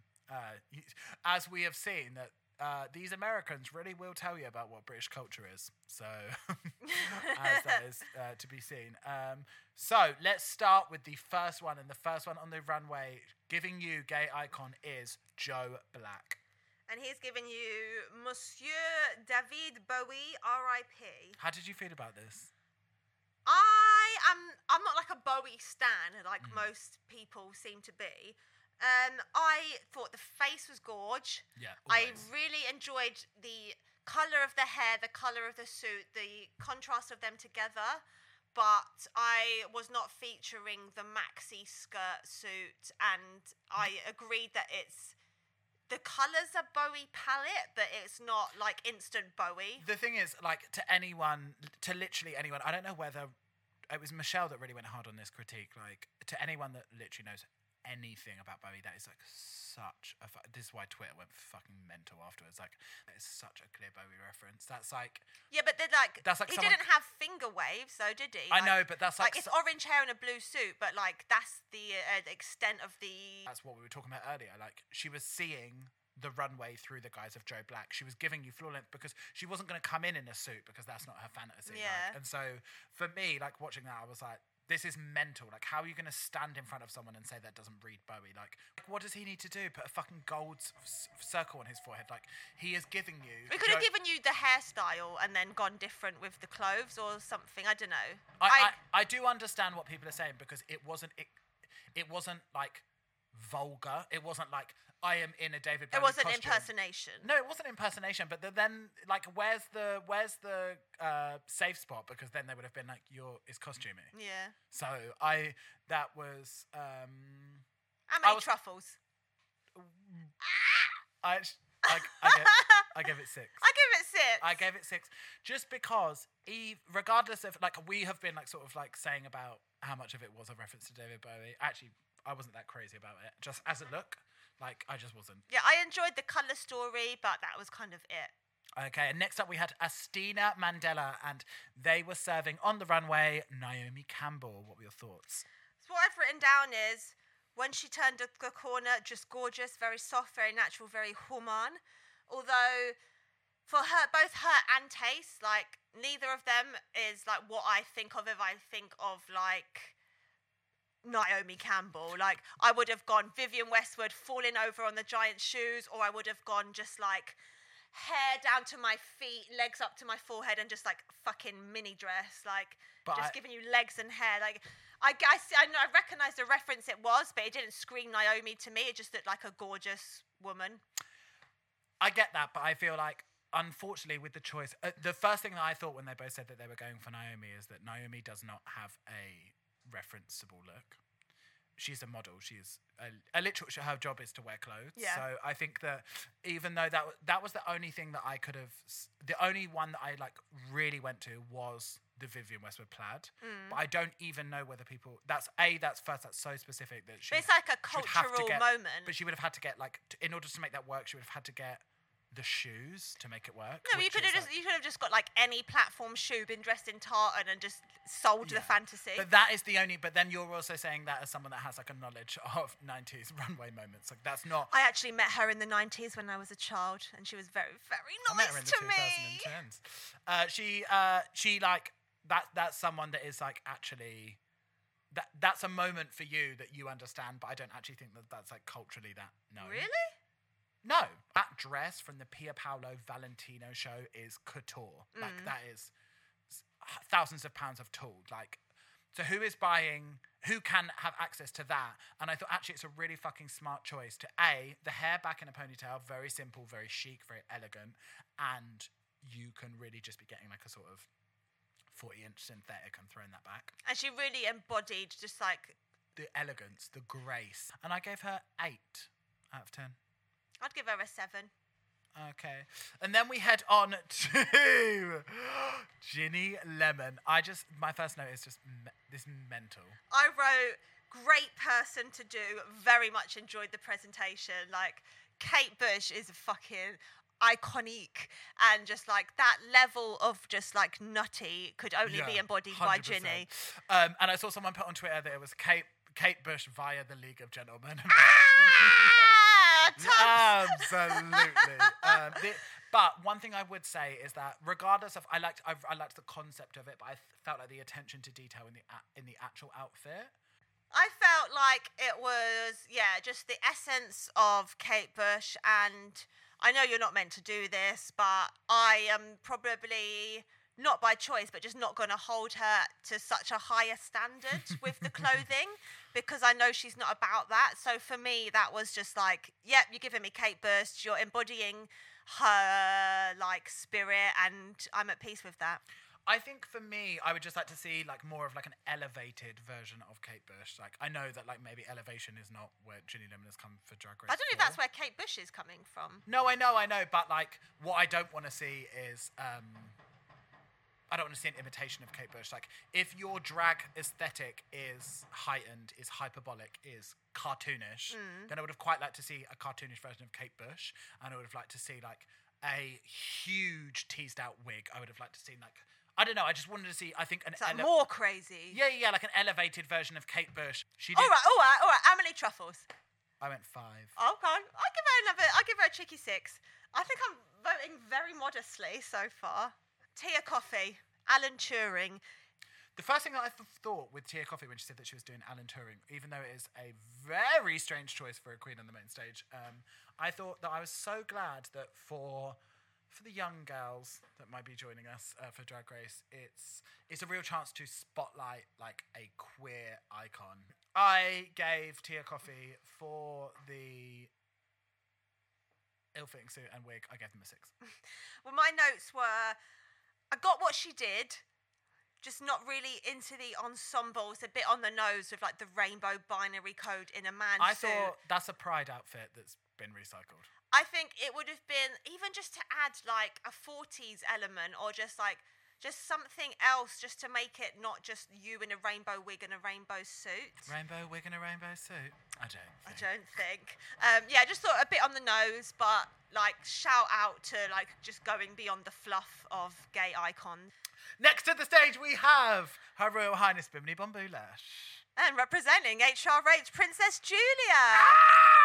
Oh my God, can I just say, I actually screamed out loud because like, listen, if you're maybe from outside of East London, maybe Clapham perhaps, like there are certain people within history that are literal gay icons, and to be immortalised on a hetero BBC stage like that, someone like Princess Julia, the big PJ, like she deserves it, and I screamed, and it was just, oh my God, I was so happy. And we know that she's good friends with Bimini, and I just think it's like the sweetest, like heartfelt dedication to your friend and like who is a literal hero. Gay icon as well. Yeah. It's just like, I think the whole thing is just so adorable, and it's like, it like really warmed my heart for both of them. I thought it was so sweet, and 100%. I thought she looked absolutely sick. Another weekday wigs. For a second, I thought it was one of ours, and I was like, oh no. That wig, as soon as I saw it, I was like, damn, bitch. Yes, bitch. And I need to know as well, in fact, maybe this is something that we message right now. I need to know, was she wearing Archive Westwood, do we think? No, she sourced, I saw on her Instagram, she sourced the fabric herself, and she almost didn't do it because she couldn't get the right tartan, or she ordered it and then they ran out or something. Yeah. Oh, and then she was like, oh, maybe I should have done something else, but fuck it, I love this look, so I just did the best I could. But that sort of the draping of it, like I just thought she looked fan-fucking-tastic, and it didn't feel costumey. She just looked like a gay icon. She looked like, I just wrote she looked fucking sexy, and she more than when anything Liz was like, I find her very cool. I find her very sexy. It was like, why are you surprised? Isn't this is Bimini. So yeah, for that I gave 6 truffles out of 10. Yeah, I'll give like a sevs maybe. Sevs, okay. Yeah, then we're heading on to, it's our girl. It's the Cherry. So I feel like I thought it was very clever. I thought that maybe Freddie Mercury might be someone that people that might be a bit overdone. He's like obviously one of the biggest like queer icons ever. But I thought that to do the gender bending Freddie Mercury, I just thought it was clever. Just all the whole I just thought the whole execution of it was fantastic. Apart from, can I tell you, Cherry Valentine's Inner Saboteur? Go on. That white bit of elastic around her waist in the shorts. Oh, I didn't even clock. Oh my God. So her shorts or dress or whatever that was had like an elasticated waistband and it had a cord in it. No! And I thought, Cherry Valentine, take it out! Take it out! Because neither me and Barney are Queen fans or stans in any way, really. So sorry, but please don't speak for me. I am a Freddie Mercury fan, though. I didn't say you weren't. I said we're not Queen fans, so please don't interrupt me. But, yeah, my notes for this, I thought we would be maybe opposing, but I just literally wrote perfect, classic, well done, face beat. Can I say, I don't want the vagina to froth too much, but... It's frothing. You can't stop the froth. Can't stop the froth. But have you noticed how much Cherry Valentine is giving Miss Cracker? No. Oh my God. Now that I've said it and you will see it, it's mental. Even in drag, that like the angles of her face, like at some points it could be Miss Cracker. Really? In anything, I'm getting Raven just from that. Raven? The fucking cheeks on the bitch. Oh, I just thought, and do you know what? One of my first things I wrote was enigmatic. Wow. She's like, and also, do you know what I love about her? She not only is she a girl's girl, she's a drag fan. She is. You can tell straight up that like not only from her references and also the way that she interacts with the other girls, she is a fan of drag. I just fucking love her. I want to be friends with her.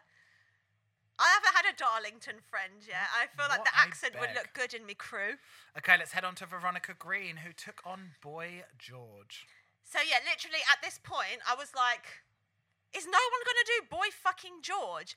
And then she came out, and then I was like, do you know what? That's a really, really, really, really good fancy dress of Boy George. But I think for Drag Race main stage, I'd like to see a feminized fantasy of it rather than just a straight up Boy George. Yeah. I wish it was more than... I wish it was a drag Oh, sorry, hang on 1 version. second. Cherry Valentine, how many truffles out of 10? Like 8. I went 7. Okay. I went 7. Sorry, are you just making these up on the fly? Yeah. Did you not write it down? Oh, I've written it down. Some of us have done our homework, bitch. Please, I've read 9 pages of notes. Don't test me. Boy George, I thought... do you know what? I actually thought... I get your point about the fancy dress, but I think actually the fashion was quite great on it. I think that... Yeah, it was like a spot-on impersonation. In terms of the detail of that sort of like... Not even early romantics, but that sort of like early iteration. That was such a unique look at the time. Do you really want to hurt me? Yeah, and I think that actually like she really... Although one thing I would say is that... go on, I dare ya. It did kind of blur the boundaries of different sort of like eras of George, but that's really none of my business. I thought it was good, but do you know what? This is why I changed who I would do afterwards. Watching Veronica Green do Boy George and do what I thought was a detailed and nuanced approach, then I was like, do you know what? Actually, Boy George is... I wouldn't want to do Boy George because I wouldn't want to get that reaction of that it's just like not hitting how I'd want it to. And I don't know how we're ever going to find out if they're telling the truth about the shoes or not. But also, my main point was wear more makeup. Like I really thought the beat was very pared down for what would be a Boy George. Like, that's what I mean. It's like it's like a boy dressing up. Yeah. Like, let's see a girl. Yeah. So I went for 5 truffles for that.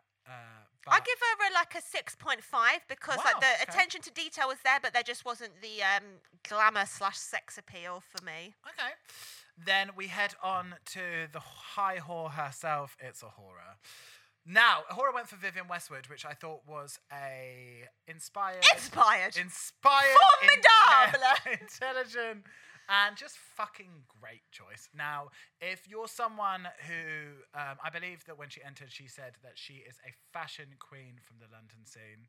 Actually, she said from the northern scene, but I feel like her usual tagline is from the London scene, but maybe because she'd said that she was a northern queen that she had to go with that. But I feel like if you're going to say that you're a fashion girl, like your reference, like she so clearly does not need to swing her bollocks around about being a fashion queen. Like wow, we're really calling her out for having bollocks. I believe she's got a hefty set. There, I said it. I don't really think many people can come for her, to be honest, about the fashion references. So I'm really glad that she picked someone that was an iconic fashion figure. And for me personally, there is no more iconic fashion. There is designer. No other. Yeah, I just wrote that she just did this justice. I saw on the Insta comments that someone was trying to come for her, being like, Vivienne would never wear that makeup. And then A'Whora was literally like, why don't you check out the this year's show of this season and tell me nothing? So it's like, you can't tell her shit. Like, she's done it for a reason because she knows what the fuck she's talking about. Like, as if you'd come for her in any way. Like, yeah, she...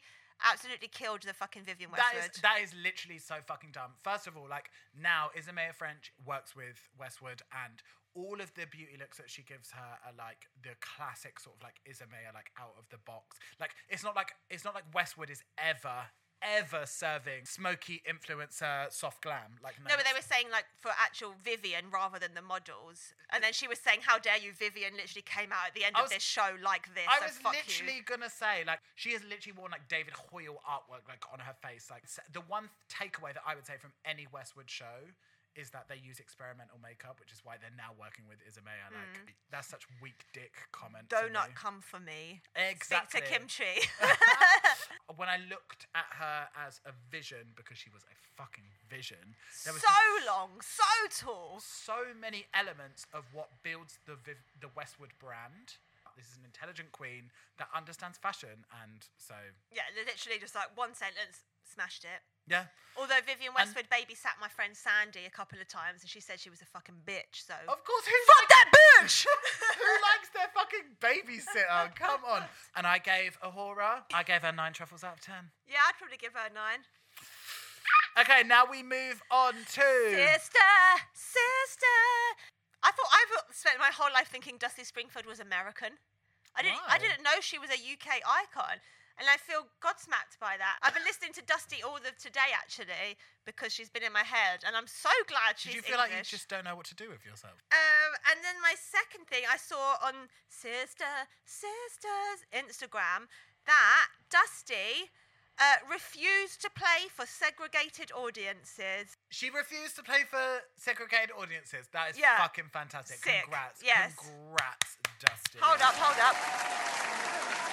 You're welcome, Dusty. And that was in the 60s when I imagine that a lot of your co-performers were still a piece of garbage.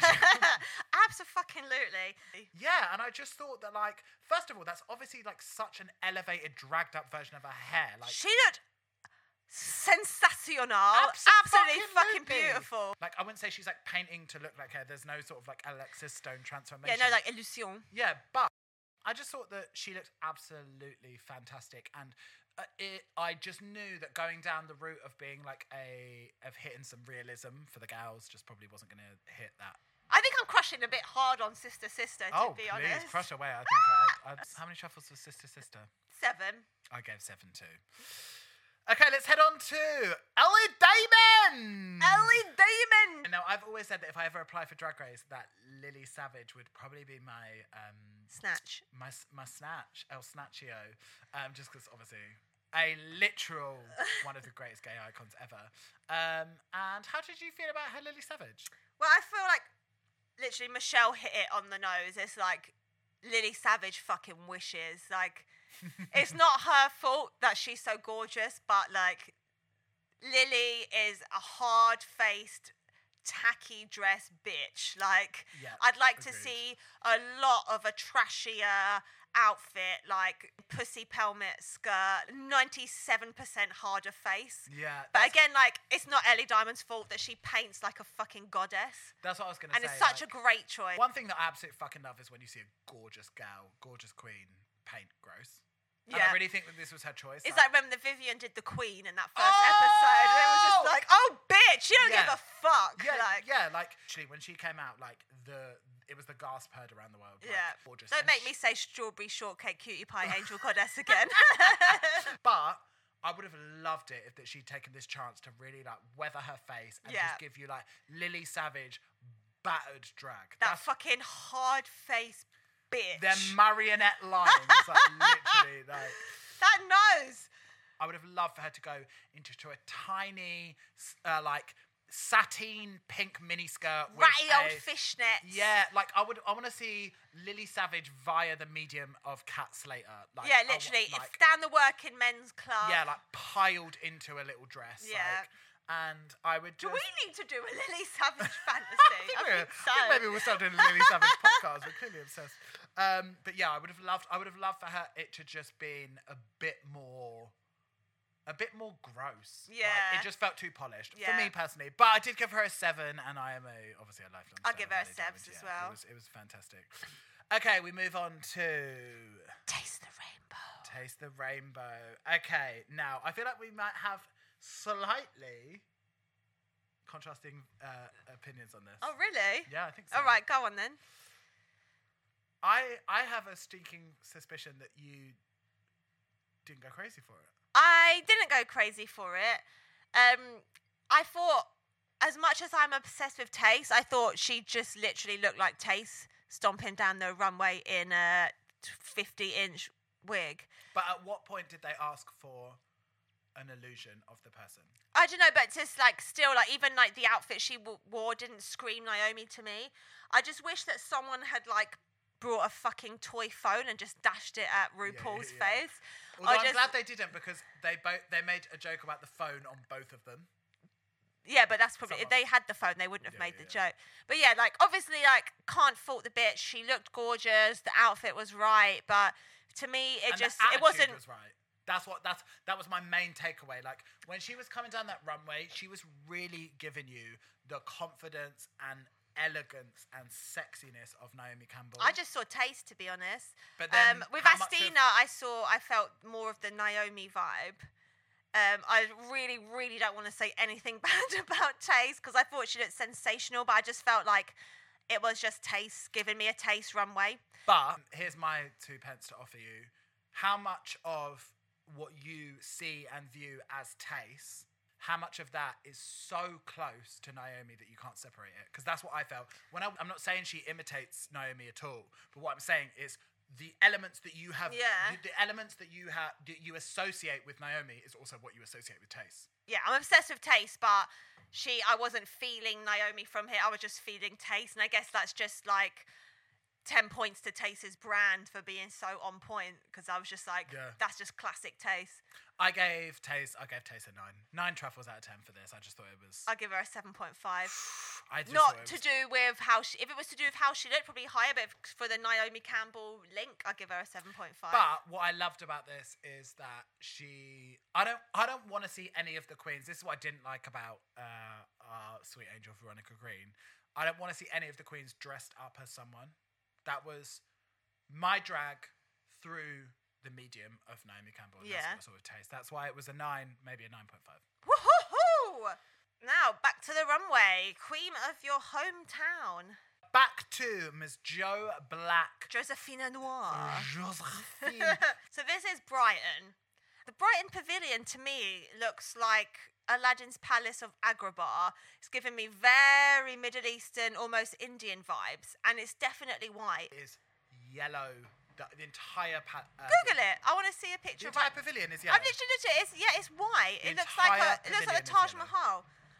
But I thought, like, when she was like, all I need now is seagulls shitting on me. I was like, oh, Joe, like, imagine if just having, like, a fucking seagull on a wire with a bit of white shit on your shoulder. That would have been like, so Brighton and so won it. Also, screaming at Liz Hurley coming for him with his historical accuracy.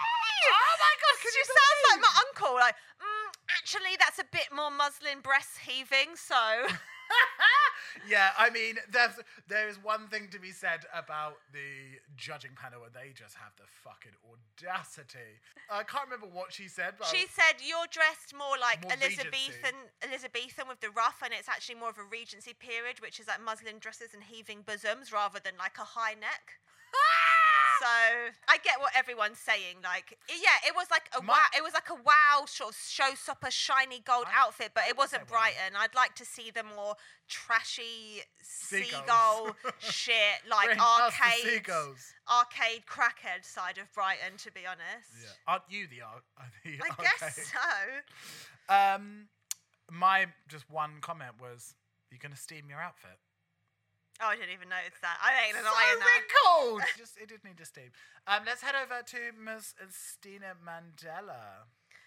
So I wrote down that get the vibe, love the vibe. Obviously, even though like she's pre-warned us that her vibe is more real girl low key, but for me, I want to be wowed, and a real girl low key isn't really wowing me. It's not like a sensation. Like, I thought she looked sick and I got it, but it wasn't one of my faves. Do you know what? I thought that I completely get where she's coming from. Obviously, like we know those girls. I liked the coat. I'd like to have seen the energy of the coat brought into the rest of the outfit. So, can I just say I was absolutely obsessed with this silhouette now. Yes, I wrote congrats on the silhouette on my notes. And Veronica Green makes everything she wears, so this entire construction has been done by her. Oh, she does? Yes. Wow. And I believe her hair is vanity. I believe she's, for the Australian queens out there, I believe she's doing wigs by Vanity. Oh, I'd love a wig by Vanity. Oh, can we, maybe one day we'll get into a conversation about the Mitsies. If you are a drag queen that cares about looking like Karen Walker of Will and Grace fame, then you need to get into the world of Mitsies. But that's another conversation for another time. Sorry, continue. Yeah, I just wished it was a slight bit more conceptual, and I just wish that maybe like Veronica's like gloves had like thorns on them, or there were like layers to her dress that she could just a bit more. Something else, sure. A bit more rosy than just like. I didn't know that Lancashire Rose was a thing. Oh, well, it's definitely a thing. I didn't know. To create that sort of cloche silhouette with... Yeah, it was wild. It's like 50 metres between the waist and the hem. Yeah, absolutely. I just really thought that was like a fantastic look. And I gave her 7 truffles out of 10. I'll give her a 7, yeah. It was nice enough, but it could have been so much cooler if she had just really like 100%. leaned into it a bit more. 100%. So our next girl is our baby Asahura. Nottinghamshire. When she said, "What's so special about my hometown, me?" Yes, congrats, bitch. Although I was really seeing more of a Peter Pan, but it's because there's a little green hat makes me think Pietro Pan. It was just very, very gorgeous Sia in a little bus driver. First of all, she's always giving you that, and then she's always just giving you that fucking high glam. So Sia in a little bus driver. I'd like to see myself in a bus driver pussycat. I'd like to see it in a bus driver. I just feel like she is really, like, again, I don't mean to blow any more smoke up this bitch's ass, but, like, she charges for that, I believe. She took a look and just gave it, like, a really fucking clear fashion direction. And I didn't feel like, even though it could have so easily been so costumey, like, come on. Like, she's basically in a fancy dress costume. I am not mad at a costume, though. But the cut of it, everything, like, the way it was sculpted to her fine physique, like it was just, again, I'm gonna have to just, every time she comes on, I'm just gonna say it was so smartly done, and I just loved it. She was gorgeous. Yeah, for me, all I saw was Peter Pan, so I'll give it a bitch at 8 truffles out of 10. Yeah, and then we head smoothly on to Sister. Absolutely loved it. There's absolutely no way in hell IMO that this should have been in the bottom. That was like pure, just fucking Liverpool girl living a life out on the town. Like Michelle said, she should have worn slippers. Like I could see some little pink Uggs on the bottom, but I feel like if she had worn Uggs, maybe she had got red for not wearing slippers. So seeing her with those like crying eyes, I thought she just looked absolutely beautiful. Like I always see like beauty in the horrible. What really jarred me is that, like, clearly a Liverpool queen has such, like, a personal perspective on what the Liverpool girls are like. And I was just like, why is literally anyone on this panel going, like, I get that if you're like, do you know what, like, I didn't get it, or, like, it didn't read well, or whatever, but they were, like, questioning her over what was a Liverpool queen. Like, she's from Liverpool. Yeah, I was like, why are you, like, that was for me just, like, it was very eggy. Obviously, we'll get to people being eliminated, but, like, it was very eggy that they were even going for that. So I went 8 truffles out of 10. Yeah, 8 out of 10. Loved it. 100%, literally. And just, like, the whole narrative, the rollers, everything. Ellie Diamond, who is giving you the Dennis the Menace latex fantasy. Dundee in its finest. Yeah. Thoughts? My first note was Betty Page sex doll. Any kind of black-haired fetish sexy woman is 50 out of 10 for me. So I was like all over this shit. Again, we got the peekaboo puss. Again, peekaboo puss, but that's remember 2 now. She made this. I did give her an 8 out of 10 because I just thought it was I give her an 8.5. And then the finale is Muztaz. She came on 2D and then she turned around. And when I saw that she was hitting us with that softer beat without, like, it was so much less, not, like, she's not a severe painter at all, but, like, when she was hitting us with that softer beat that was, like, I think it was maybe, like, without the liquid eyeliner and, like, a heavier lash. Look, boy or girl, take Fuck me. Take me on yours. Like... Well, yeah, so I've seen that. So her outfit was inspired by when the Blondes did their Disney villain stuff. Yeah, which is like really fucking great reference. Absolutely sick, and I sick actually reference saw for that. Taze. And did you also watch it and just be like, bang, London? Straight away, I was like, bang. And then the hair was inspired by Maleficent. Yeah. And also another wig chapel. Yeah. If I was going to wish anything, I would wish that perhaps the hair was in the same red as a dragon and that maybe smoke or glitter or something. This is the perfect example of what we're talking about, holding queens to an unfair standard. We've literally been like, congratulations, you wore a dress. Yeah, you wore clodhoppers on the main stage, and now Lukey's like, you are so beautiful that for the next week I'm going to need you to bring pyrotechnics to the stage. Like, listen, honestly, like, I just want to say first and foremost that I gave Taze a 10 out of 10. I think for both of us that's going to be a... That's a 10. It was hitting every single G-spot I didn't know I had. Ooh, okay, so let's move on to the judges' chit-chatter. Bear in mind, we've just seen 36 fucking looks throughout this episode. There's 70 looks. So if you can't keep up, I don't blame you, because I barely can and I've got notes. The thing that I love when I watch a queen on the main stage is that if they receive critique, feeling like they're on a level with the judges. One thing I absolutely loved about Bimini is she didn't seem to give a shit about the critique.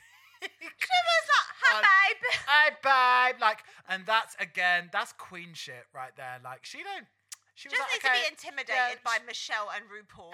It was like, I'm standing here in a fucking look. It is a fully crafted vision, and like, what you're giving me finger waves. Come on. My favourite part of the critique is the fact that Michelle knows the term pom-pom shorts, which, if you don't know, basically translates as pussy shorts. And the fact that Michelle knows that is fucking wild. I absolutely loved the close-up on Lawrence Chaney's nose contour. If you didn't see that. I did not notice. The swordfish of season 2. It was literally mental. So then we head backstage to find out what the girls are feeling. And in this very cute and short untucked moment, can I just first mention... Please. Crunchy Munchy Thirsty Kirsty. Crunchy Munchy Thirsty Kirsty. Well, yes, so Ahura said what we were all thinking, which was that Tia's entrance wigs was a little bit thirsty. But, to be fair, I think Tia kind of swung it back round when she was like, it's actually a cultural frizzy moment. It's like, all right, bitch. When Ginny said, I think you're scared of Estina because of her talent, I was like, damn, bitch. Yeah, she was like, well, she looks good and you're worried because she's pure talent. It's like, oh. Exactly. It's like, not only is she beautiful, she's also fucking talented. And how does that make you feel? What was really mental to me is that, like, I could see that, like, Joe Black just, like, did not know how to take it. And that's what's so strange about these structures of TV, is that Joe Black is a legend in the UK. Hands down, that's it. Irregardless of like sort of celebrity visibility, we're talking, he is in the upper echelon of like UK drag queens. We're talking Jodie Harsh. We're talking like people that have been around for such a long time. No shade to Jodie. You are young and you are gorgeous. You are gorgeous. He has cemented himself in the Mount Rushmore of drag icons for the UK. Like, I think that he obviously has so much to show on Drag Race that it was just really mind-blowing to him to get on there and to be critiqued so hard and so unfairly at the very beginning. And I don't think unfairly. You don't think unfairly? No. I think that... I don't think he was showing Brighton. First of all, it's very subjective how you show Brighton compared to the fact that the judges probably haven't been to any of the places that they apart from London and Brighton, yeah. But the taste level and expertise, everything that they brought. Yeah, he's bringing you drag. Prime time drag. I don't know whether they exclusively work with Dan Chapman, but the wigs they brought to that main stage. Let me tell you, finger waves are not easy to do, and them gorgeous, gorgeous vintage styles that Joe Black brings are not cheap, they're not easy, and I just think that Joe Black brings such a high quality of drag to the runway. Agreed. Yeah. And so I think that it shook her, as it shook all of us. Like, just look at Twitter, just look at Instagram, anything. Like, it shook literally everyone that was watching, because people viewed her as a front runner, like as we did, and it was confusing. Shocking. Joe Black. Sashay away. Thank you so much. So yeah, Joe Black is out. Bimini's in, and Astina is the top bitch of the week. How do you feel? I feel really fucking good about it. I feel like, first of all, I think what's really interesting about Astina is that actually she is giving you like modern pop performer. So she's not giving you, as she walked in, like she's not giving you high glam drag. And I think that people so often want to see from their winner, they want to see someone that walks in and they are giving you visuals. And that's not what Astina is giving you. She is a fully rounded performer that is giving you dancing, singing. She's giving you beauty. She's giving you makeup. She's giving you, but like she is absolutely representative of like a fully rounded performer. So I think the first winner might not have tied in with everyone's idea of what their front runner is going to be, because so many people are so married to the idea of it being very, very visual. Yeah. Because they associate being like a very visual. And obviously that's not to take away from the fact that Astina is absolutely fucking gorgeous, but she's not giving you like super fucking painted drag. Okay, so let's talk about the season 3 Dreamcast. My first Dreamcast clientele would be It's Starlet. She is just absolutely gorgeous. I've tried to copy her beat many, many times. She's in Horace family house, and she's just an absolute beauty, and love to see it, honeys. Love to see it. What about you, Barney? Oh, and my dream cast of season 3 is obviously Prince Chio. Oh, he's a Mr. Gay England finalist 2021. Also, Sexual Freedoms Awards Performer of the Year. I'd love to see Chio. Obviously, Drag Kings are very needed for season 3, so I'd love to see Chio on Drag Race. What was your rose and thorn of the week? Ooh! Definitely my rose was Bimini doing Princess Julia. I just think that it's so incredible for her to be immortalized in the world of Drag Race as a gay icon, because she fucking is. And that was just really heartwarming for me to see such an incredible queer icon really put out there by Bimini. So that was mine. I think my rose was just like all the entrances. Like I said before, this was the most exciting first episode ever of Drag Race, because I've heard of all the gals, and it's just so exciting to see watch them get famous and see what their future will hold for them, and it's just super cute. Absolutely. And what would be your thorn? I think my thorn would be just who RuPaul put in the bottom. I don't agree at all. Yeah, I just felt very bad for me gals. But we shall see what happens, because you never do know, do ya? Truly. I think my thorn would be Cherry Valentine's pilgrim pump that she brought onto the runway. What's that? The Darlington clock? The Darlington shoe! I love you, TV, but that shoe had to be that lace-up pilgrim pump. So that's everything of episode 1 wrapped up for Cliffhangers this week. But tune in next week for Cliffhangers to find out whether we can explain on this podcast about Ginny Lemon's mental rehearsal outfit, or if the East London versus Clapham beef is going to become physical. Okay, so we will see you next week on Cliffhangers.